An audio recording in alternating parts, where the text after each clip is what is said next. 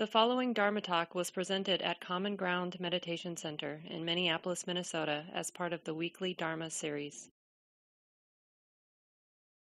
Well, welcome once again. It's nice to take a minute just to appreciate being together. If you want to turn on your cameras for a minute or two, you're welcome to do that. No obligation, but let's just look at each other. Say hello. Yeah, use the chat. That's great.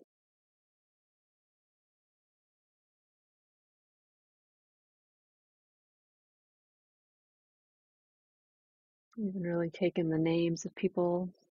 There's no camera on, just to appreciate presence.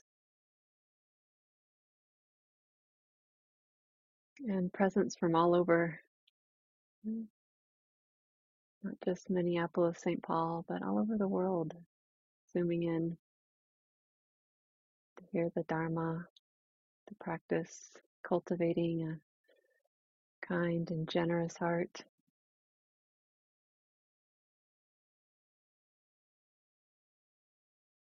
It's become a practice that I really appreciate. Just knowing that there's goodness spread all over the world, evident by people showing up here to cultivate a good and kind heart.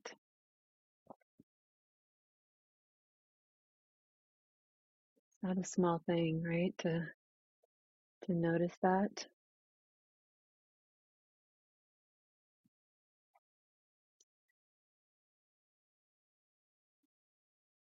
So tonight I'd like to talk about going to the Sangha for refuge. Just some reflections on relating to the third and important refuge of Sangha. And often this third refuge, the third of the three jewels, gems, the Buddha, the Dharma, and the Sangha, these are the three refuges. And it's often the third that gets a little less press than the other two. It's a bit underrepresented here. And yet one of the three jewels. Often Buddhism and convert Buddhist communities like ours. What does it mean to be a convert Buddhist community? Well, Buddhism originated in Asia and then migrated all over the world. And as Buddhism moved from place to place, as people practiced and moved the practice from place to place, Buddhism takes on aspects of the cultural norms of that place and environment. So here in the United States, Buddhism, we weren't an Asian country where people practiced Buddhism as a way of life, but we have learned about the practice and we have converted, some of us, to the practice of Buddhism through the generosity of others. And it would be hard to say all of that without acknowledging our Asian siblings who've been here in the United States for so long, well before our beloved teachers, Jack Kornfield and Joseph Goldstein and Sharon Salzberg, came back from Asia and started teaching. And many of the Japanese Buddhist elders and teachers were held in concentration camps and during the Second World War, and really decimated many of the communities. So that's part of our history too. As practitioners, we're part of the lineage of Western converts here that includes that reality. And we live and breathe. We breathe it every day, don't we? Yeah, because history is never just in the past. It always has, it's karmic. It has its karmic imprint in the current moment of time too.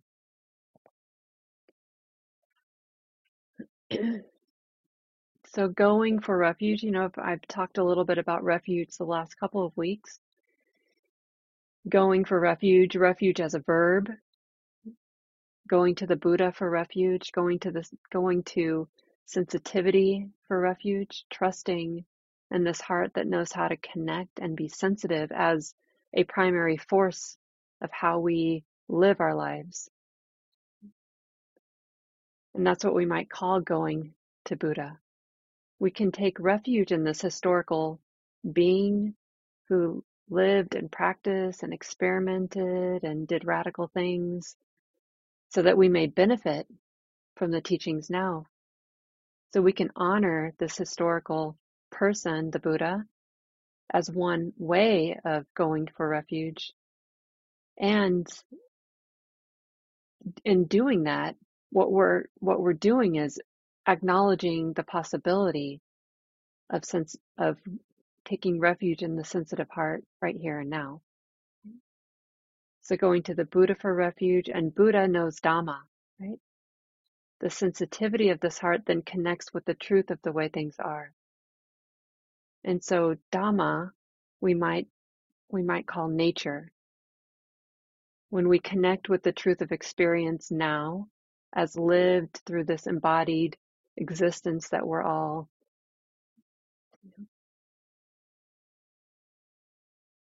with, then we start to understand something deeply. We connect with the nature of emotion, and we see something about emotion and learn how to not take it so personally. We learn that emotion is a force of life, right? For everybody.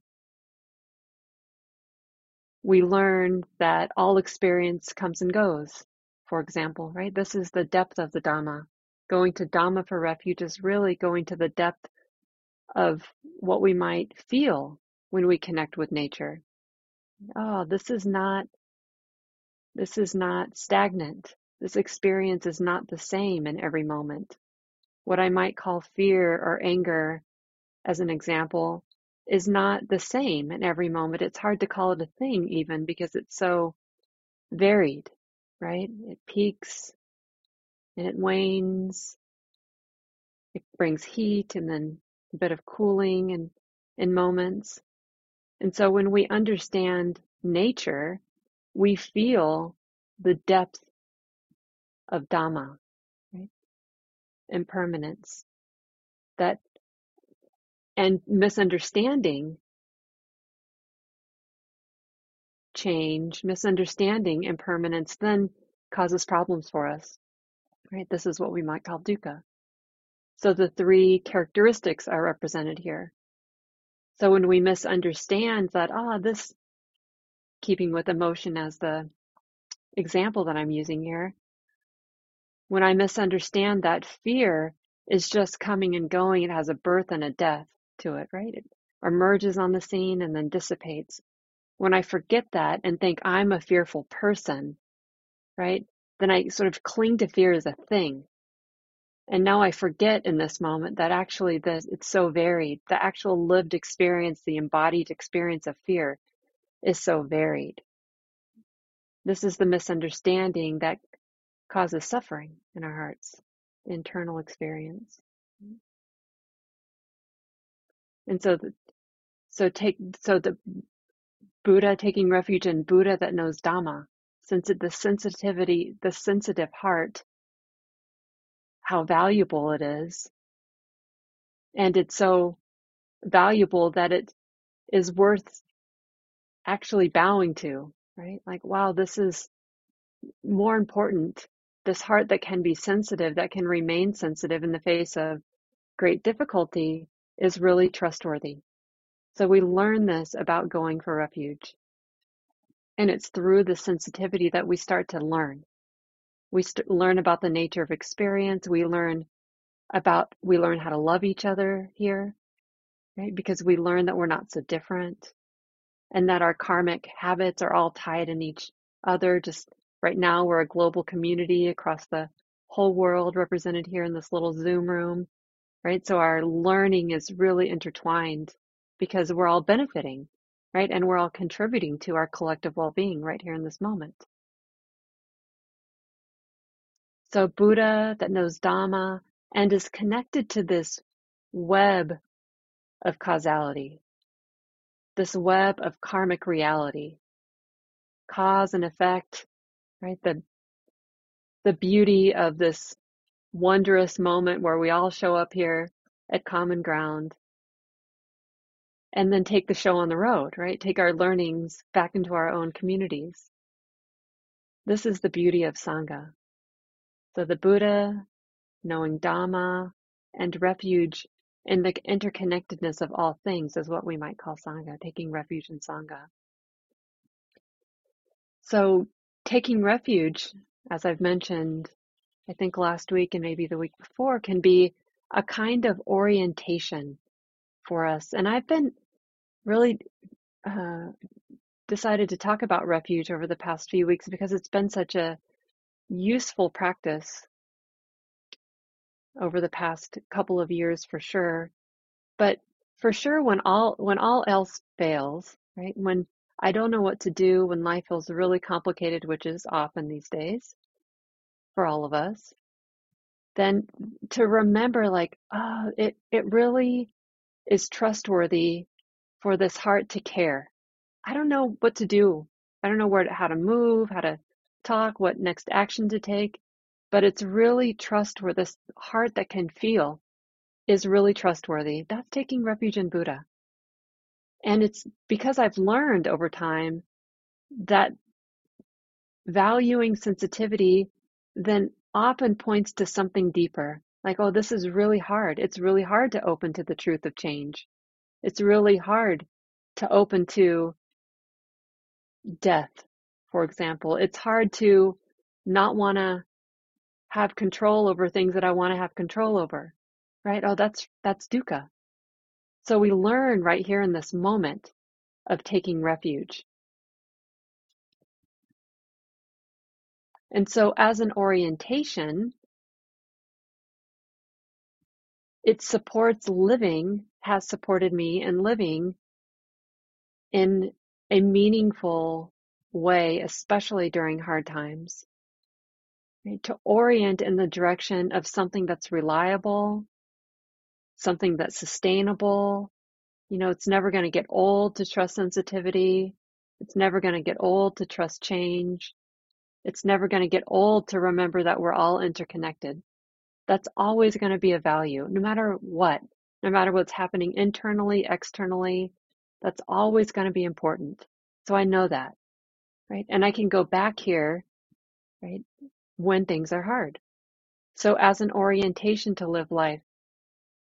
And it can also be refuge. Going for refuge can also be a way of, and this is one of the important things I've learned, is that a sign of mature practice, maturing practice, not like a destination, but a sign of maturity in practice.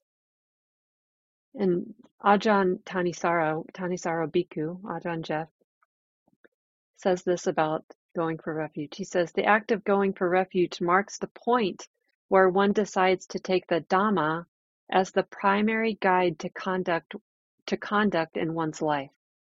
It means that one's relationship to Dhamma practice has matured from simple involvement into a commitment.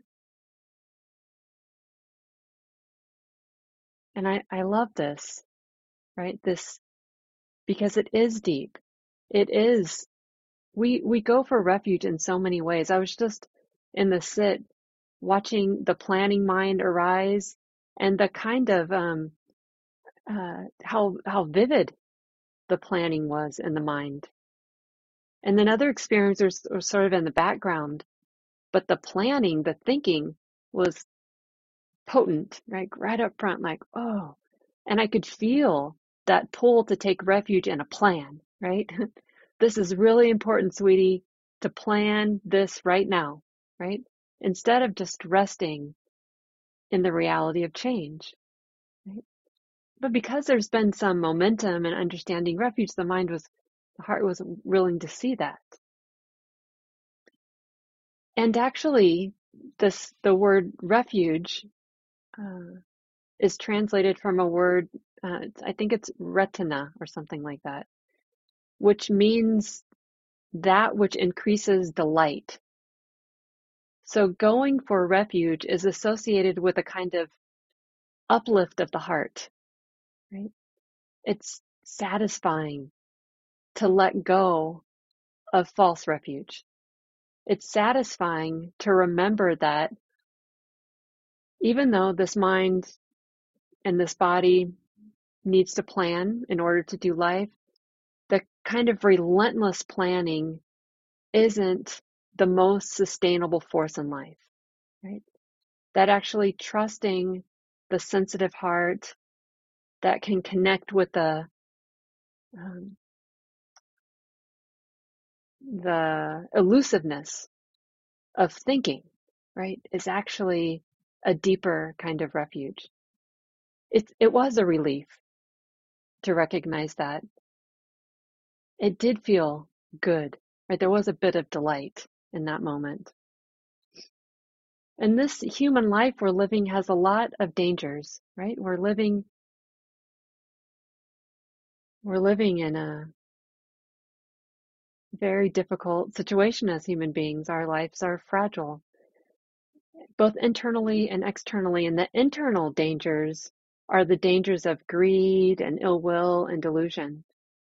So going for refuge is a way of finding a kind of protection in a deep way, a protection from the seeds of greed and ill will and delusion. Like being willing to really trust sensitivity when everything is pointing me in the direction of not doing that, right? And especially when we're experiencing something that's not pleasant, the mind will try to convince us that it is more trustworthy to actually get the hell out of here in some way, right? To do some planning or fantasizing or whatever it is to avoid avoid trusting sensitivity. So the maturity of going for refuge, the maturity of practice really is about finding a release from the neurotic habits of clinging, of constriction, of greed, of ill will, of delusion that pull us all around individually and culturally. In the collective, every habit, every social reality, every habit in the collective, every bit of momentum, every force is contextualized, right? So contextualize, and a way to understand some of the context is by understanding, this is the way the Buddha taught, by understanding the mind and the seeds that the mind lays down and what they contribute to, both in our own lives and in movements. And in the Satipatthana, this really important sutta where the Buddha is teaching us how to practice. I mentioned this last week, another aspect of this teaching, that the Buddha instructs us to remain focused, ardent, and alert and mindful. Focused, ardent, alert, and mindful. And this word ardent is really an interesting one. It's often translated to mean something like energetic, passionate, intent, but it also has a meaning that is full of feeling.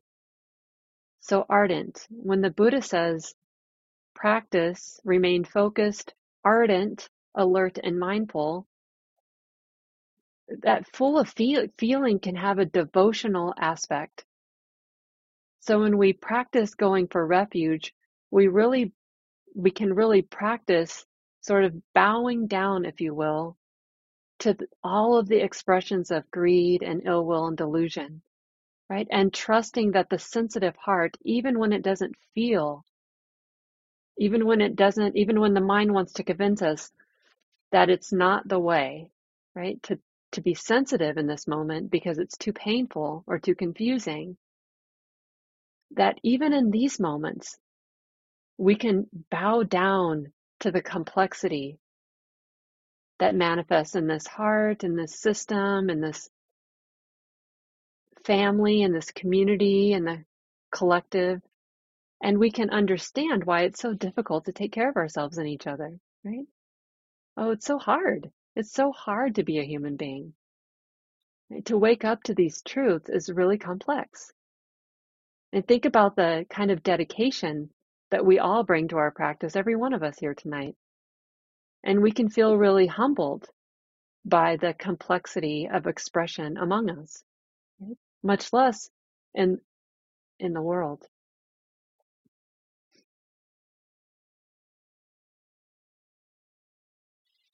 And in the Satipatthana, the Buddha, there's this or the refrain, and it's important because it shows up 13 times. So it's something that we should pay attention to. And one of the things that appears in the refrain is this pointing to both the internal and the external, contemplating our experience, the importance of contemplating our experience both on the internal and the external level. Right? So what does this mean, the external? Well, there's a lot of debate about what the Buddha meant here. But it seems wise to consider the impact of our practice and be humbled by the impact of our unfinished business, right, on the external environment and communities that we run in.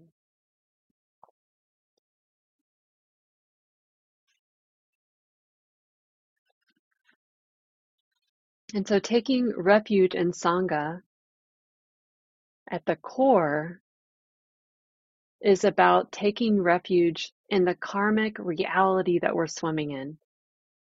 And this has been so important that I've brought it forward many times, but to remember simply that every intentional action leaves an imprint, right? Every time the mind thinks, right, or we act or we move, it has some residue, even if we don't know it in that moment.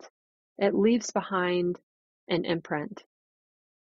And so taking refuge in Sangha is really being humbled and honoring, bowing to the reality of karma, the reality of cause and effect, that none of us escape, right? We're actually swimming in our interconnected web of causality.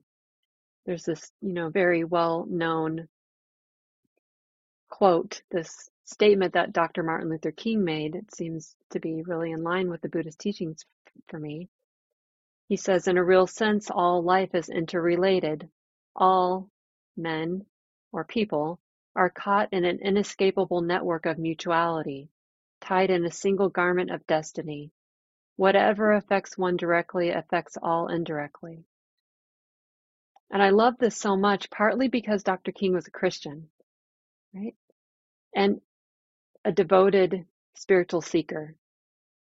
And so I think that there's at the core of our spiritual inquiry is this reality of being interconnected, this reality of the karmic imprints of every moment and of our every intentional moment in our life, and how that really shapes each of us in some way, either directly or indirectly.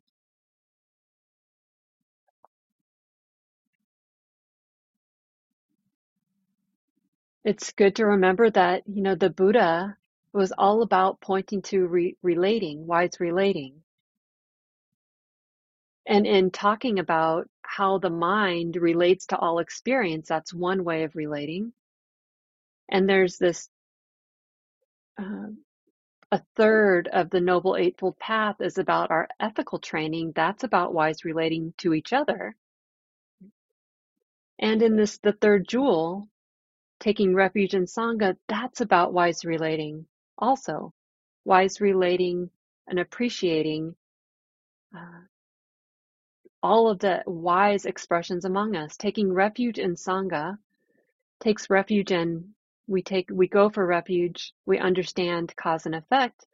We also understand the value of planting seeds that are going to be beneficial, right?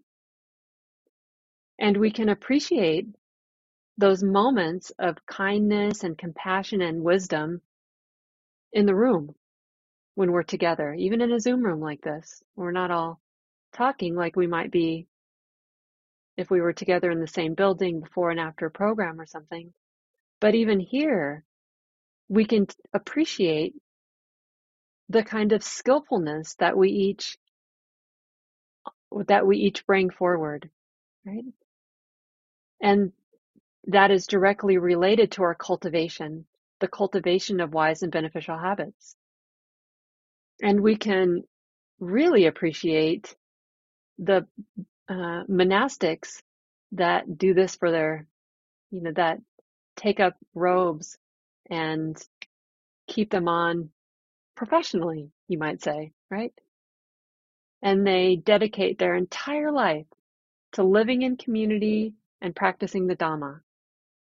And they do that so that they can carry the teachings forward to people like you and I who are living lay lives, working and taking care of families, and we're in relationship with our monastic community. So part of taking refuge in Sangha is honoring this lineage holders, spiritual practitioners, who have really dedicated their whole lives. And I've talked about my friend, Venerable Nyanaka. Many of you know her. She was a common grounder before she ordained and lived. Now she lives with the Bhikkhunis at Alokavihara. And I have a regular conversation with her, usually weekly. And I've learned so much about the intricacies of being in relationship, the kind of care that our monastic community practices with each other, honoring and reflecting back what they've heard from each other, just in ordinary moments during their community meetings or while engaged in anti-racism work or nonviolent communication, and all the ways that they put this to work, put their training to work. And sometimes I know in my own naivete, I would imagine the monastic community just sitting in silence all day long, right? But that's not it. They're working and talking and living and interacting, really practicing the ethical parts of the path, the parts of right action and right speech, and what it means to not throw each other out of their hearts. It's been a really beautiful model for me, right? To just receive the transmission of people who are just so committed to not throwing each other out of their hearts and aren't afraid to acknowledge the reactive habits of mind that are there, that manifest, right? All part of taking refuge in Sangha, learning how to not throw each other out of our hearts and also be really humbled, bow down to the full expression of humanity among us and the mistakes that we make.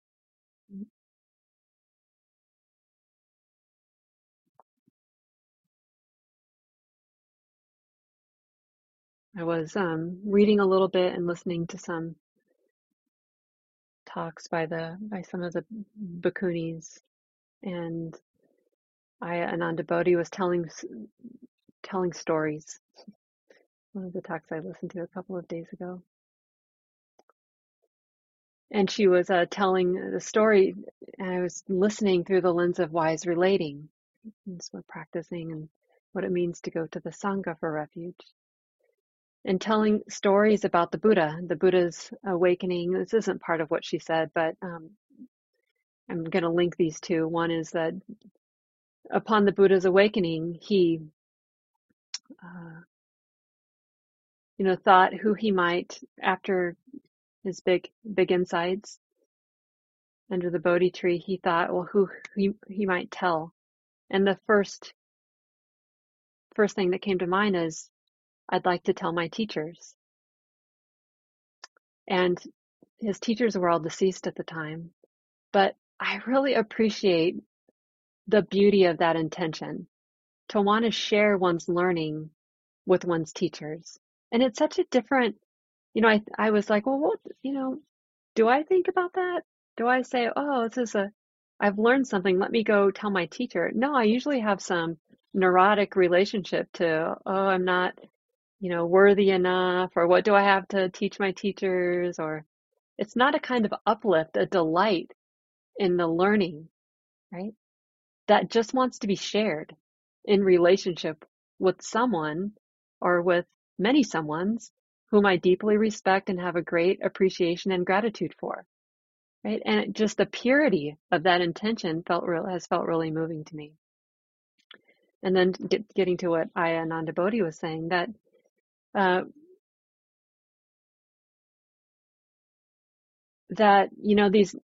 Buddhist teachings can be some of the maps, if you will, or the structures that the Buddha used to convey. The teachings can be quite linear, but the Buddha was also quite intuitive, right? And this is honored in the suttas too. And so there's some of the stories. This is one of she was telling, that there's this story of the Buddha, and he would often just be with his intuition and connect with where the Dhamma wants to flow, right? And have some intuitive sense that there might be someone in a particular town who's ready to hear the Dhamma. And he would walk for days to go to that town to offer some teachings. And often he would have some intuition about a particular person that was ready to hear the Dhamma. So there's this story about the Buddha walking for days to go to this town to offer some teachings, and he gets there, and the person that he thought was ready to hear the Dhamma wasn't there. And so a crowd gathers, they wait and wait and wait, and somebody asks the Buddha, please, sir, are you ready to share the Dhamma? And he says something like, it's not time yet. And so they wait and wait and wait. And then they ask again, is it ready? Is it time yet? Will you please teach the Dhamma? And the Buddha says, it's not time yet. Right? And eventually, after a lot of waiting, this person arrives, and this person had lost a cow, and they were out trying to they finally got the cow. They got it corralled. He was quite late. He gets there. He's seated. And then, somebody says to the Buddha, is it, sir, will you please teach the Dhamma? And the Buddha says, it's not time yet. Because he recognizes that this person is exhausted and hungry, right? And when you're exhausted and hungry, it's really hard to take it in. And so often this is told by, like, the Buddha was so caring to realize and to be in relationship with human beings, and to realize that this person was hungry and exhausted, and he asked for someone to get him some food. And I also think about what a beautiful expression of Dhamma it is to just take care of each other's basic needs. And I remember how some of our teachers used to talk about their experience with Deepama, was this really wise Indian woman, and how often, Joseph Goldstein will say that the first thing she often said was, how did you sleep, and are you hungry, right? Not something that is insignificant, as communicated in this story about the Buddha's relationship to just a regular human being, someone he didn't know. So a beautiful way to practice taking refuge in Sangha is simply just to take care of each other, to be curious about the basic needs. And that means, our friends and our family, but it certainly means doing what we can do to assure that all people have access to basic needs. And this felt like a really potent story to hear as I was reflecting on the times that we're living in. And yeah, things are rocky, aren't they? To say the least. Most people I know are, having at least moments where they're burdened by life, right? Where I feel that too. A little bit tired, a little bit sluggish some moments, maybe a little depressed, a little anxious, maybe a lot depressed, a lot anxious, maybe a lot scared, maybe a lot angry. These are all just really normal. And so as in terms of taking care of basic needs, to be willing to not push, but just to take care of our mental health when we need to, or to get some rest when we need to, or to prioritize friendship when we need to, as an expression of our Dhamma practice,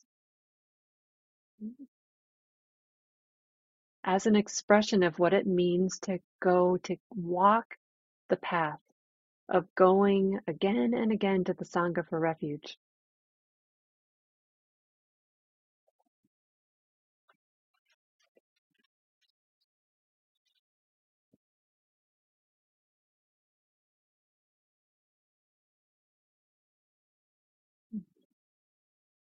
Community is complicated, isn't it? Going to the Sangha, going to each other, taking care of each other, offering something to each other might not feel like the easiest thing to do. I totally acknowledge that. I also, in moments when it's a decent strategy, I heard this many years ago from Gil Fronsdal. He said something like, when I feel lonely, I try to give the gift that I need.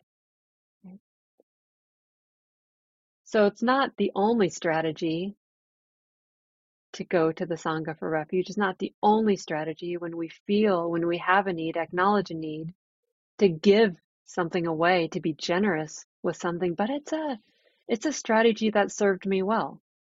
Right? When I feel lonely, to reach out and connect. When I feel high energy states like anger, for example, to find some way to let that energy move in relationship with other beings, right? To go walk, to go for a run, to go to a protest, something that my body can be engaged with, to chant, sing loud, right? A beautiful expression of Dhamma.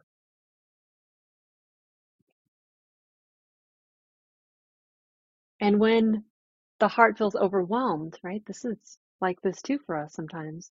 When the heart feels overwhelmed and disconnected, to really honor that and not push through it, just to feel it. Like, oh, this is what it feels like here. And then to be curious about different moments that the heart might not feel that way.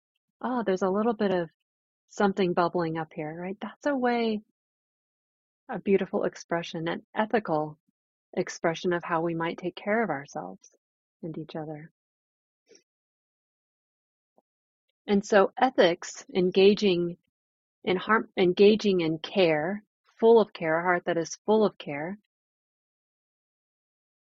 the ethical parts of the path we often regard as harmlessness, but it's also, we might say, a positive expression of the ethical parts of the path are cultivating the kind of habits of mind that can express themselves in a heart that's full of care. Right? And so, as part of going to the Sangha for refuge, we really honor our ethical engagements, our engagement in harmlessness, our engagement in expressing care. And this is perhaps the external expression of safety and protection that's offered by going for refuge.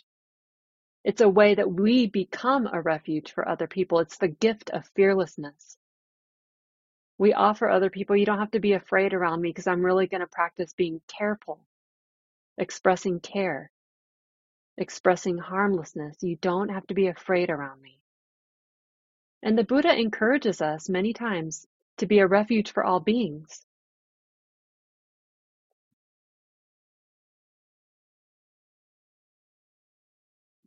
And I'd like to read these.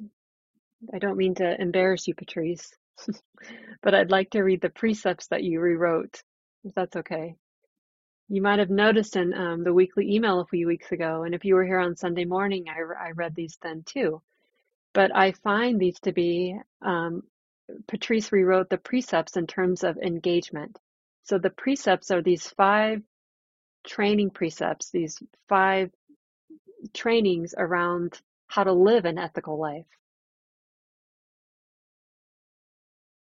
And what I love these. I've been looking at them quite often since Patrice shared them with the community.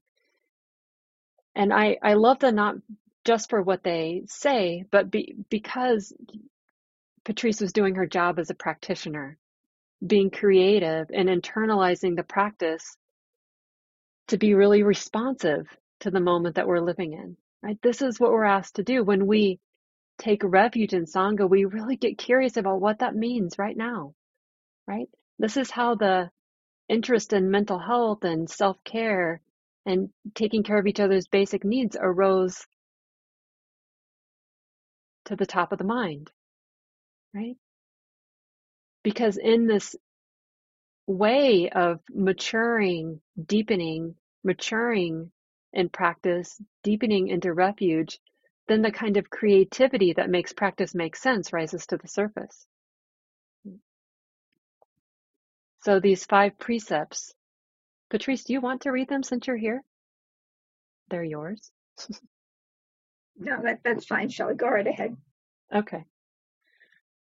So the first precept is undertaking the training to not kill, to not harm other beings.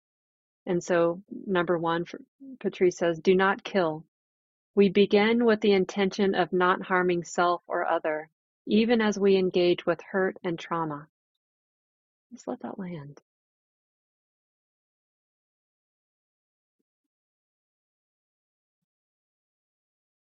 The second precept is offered by the Buddha is to undertake the training to not take that which isn't given freely. So number 2, do not steal. We resolve not to take anything that is not our own, including any projections that we may think another holds.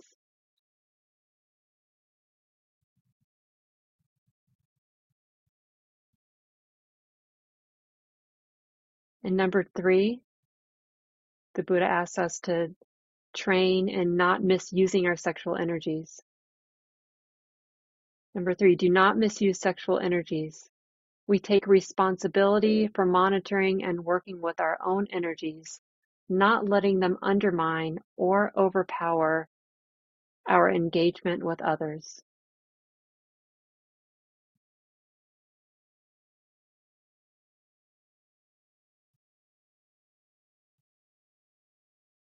And number 4, the Buddha asks us to undertake the training to not tell mistruths, to not lie. So number 4, do not lie. We practice deep listening, even as we speak our truths, acknowledging the limits of our own understanding.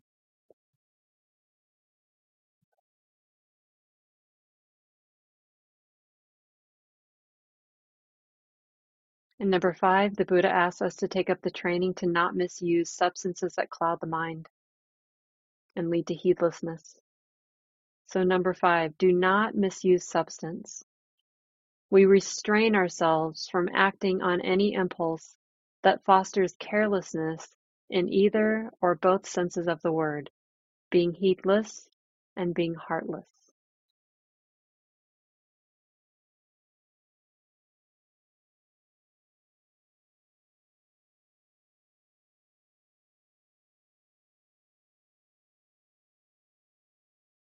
Just really letting the word settle into the heart. And using this example as an expression of how, one person related wisely to this moment and to the being what it means to be in a relationship, and take it as an opportunity for us to find our own way, each of us. So thank you for your patient attention tonight.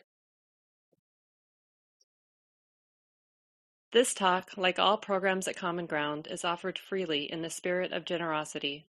To learn more about Common Ground and its programs, or if you would like to donate, please visit our website, www.commongroundmeditation.org.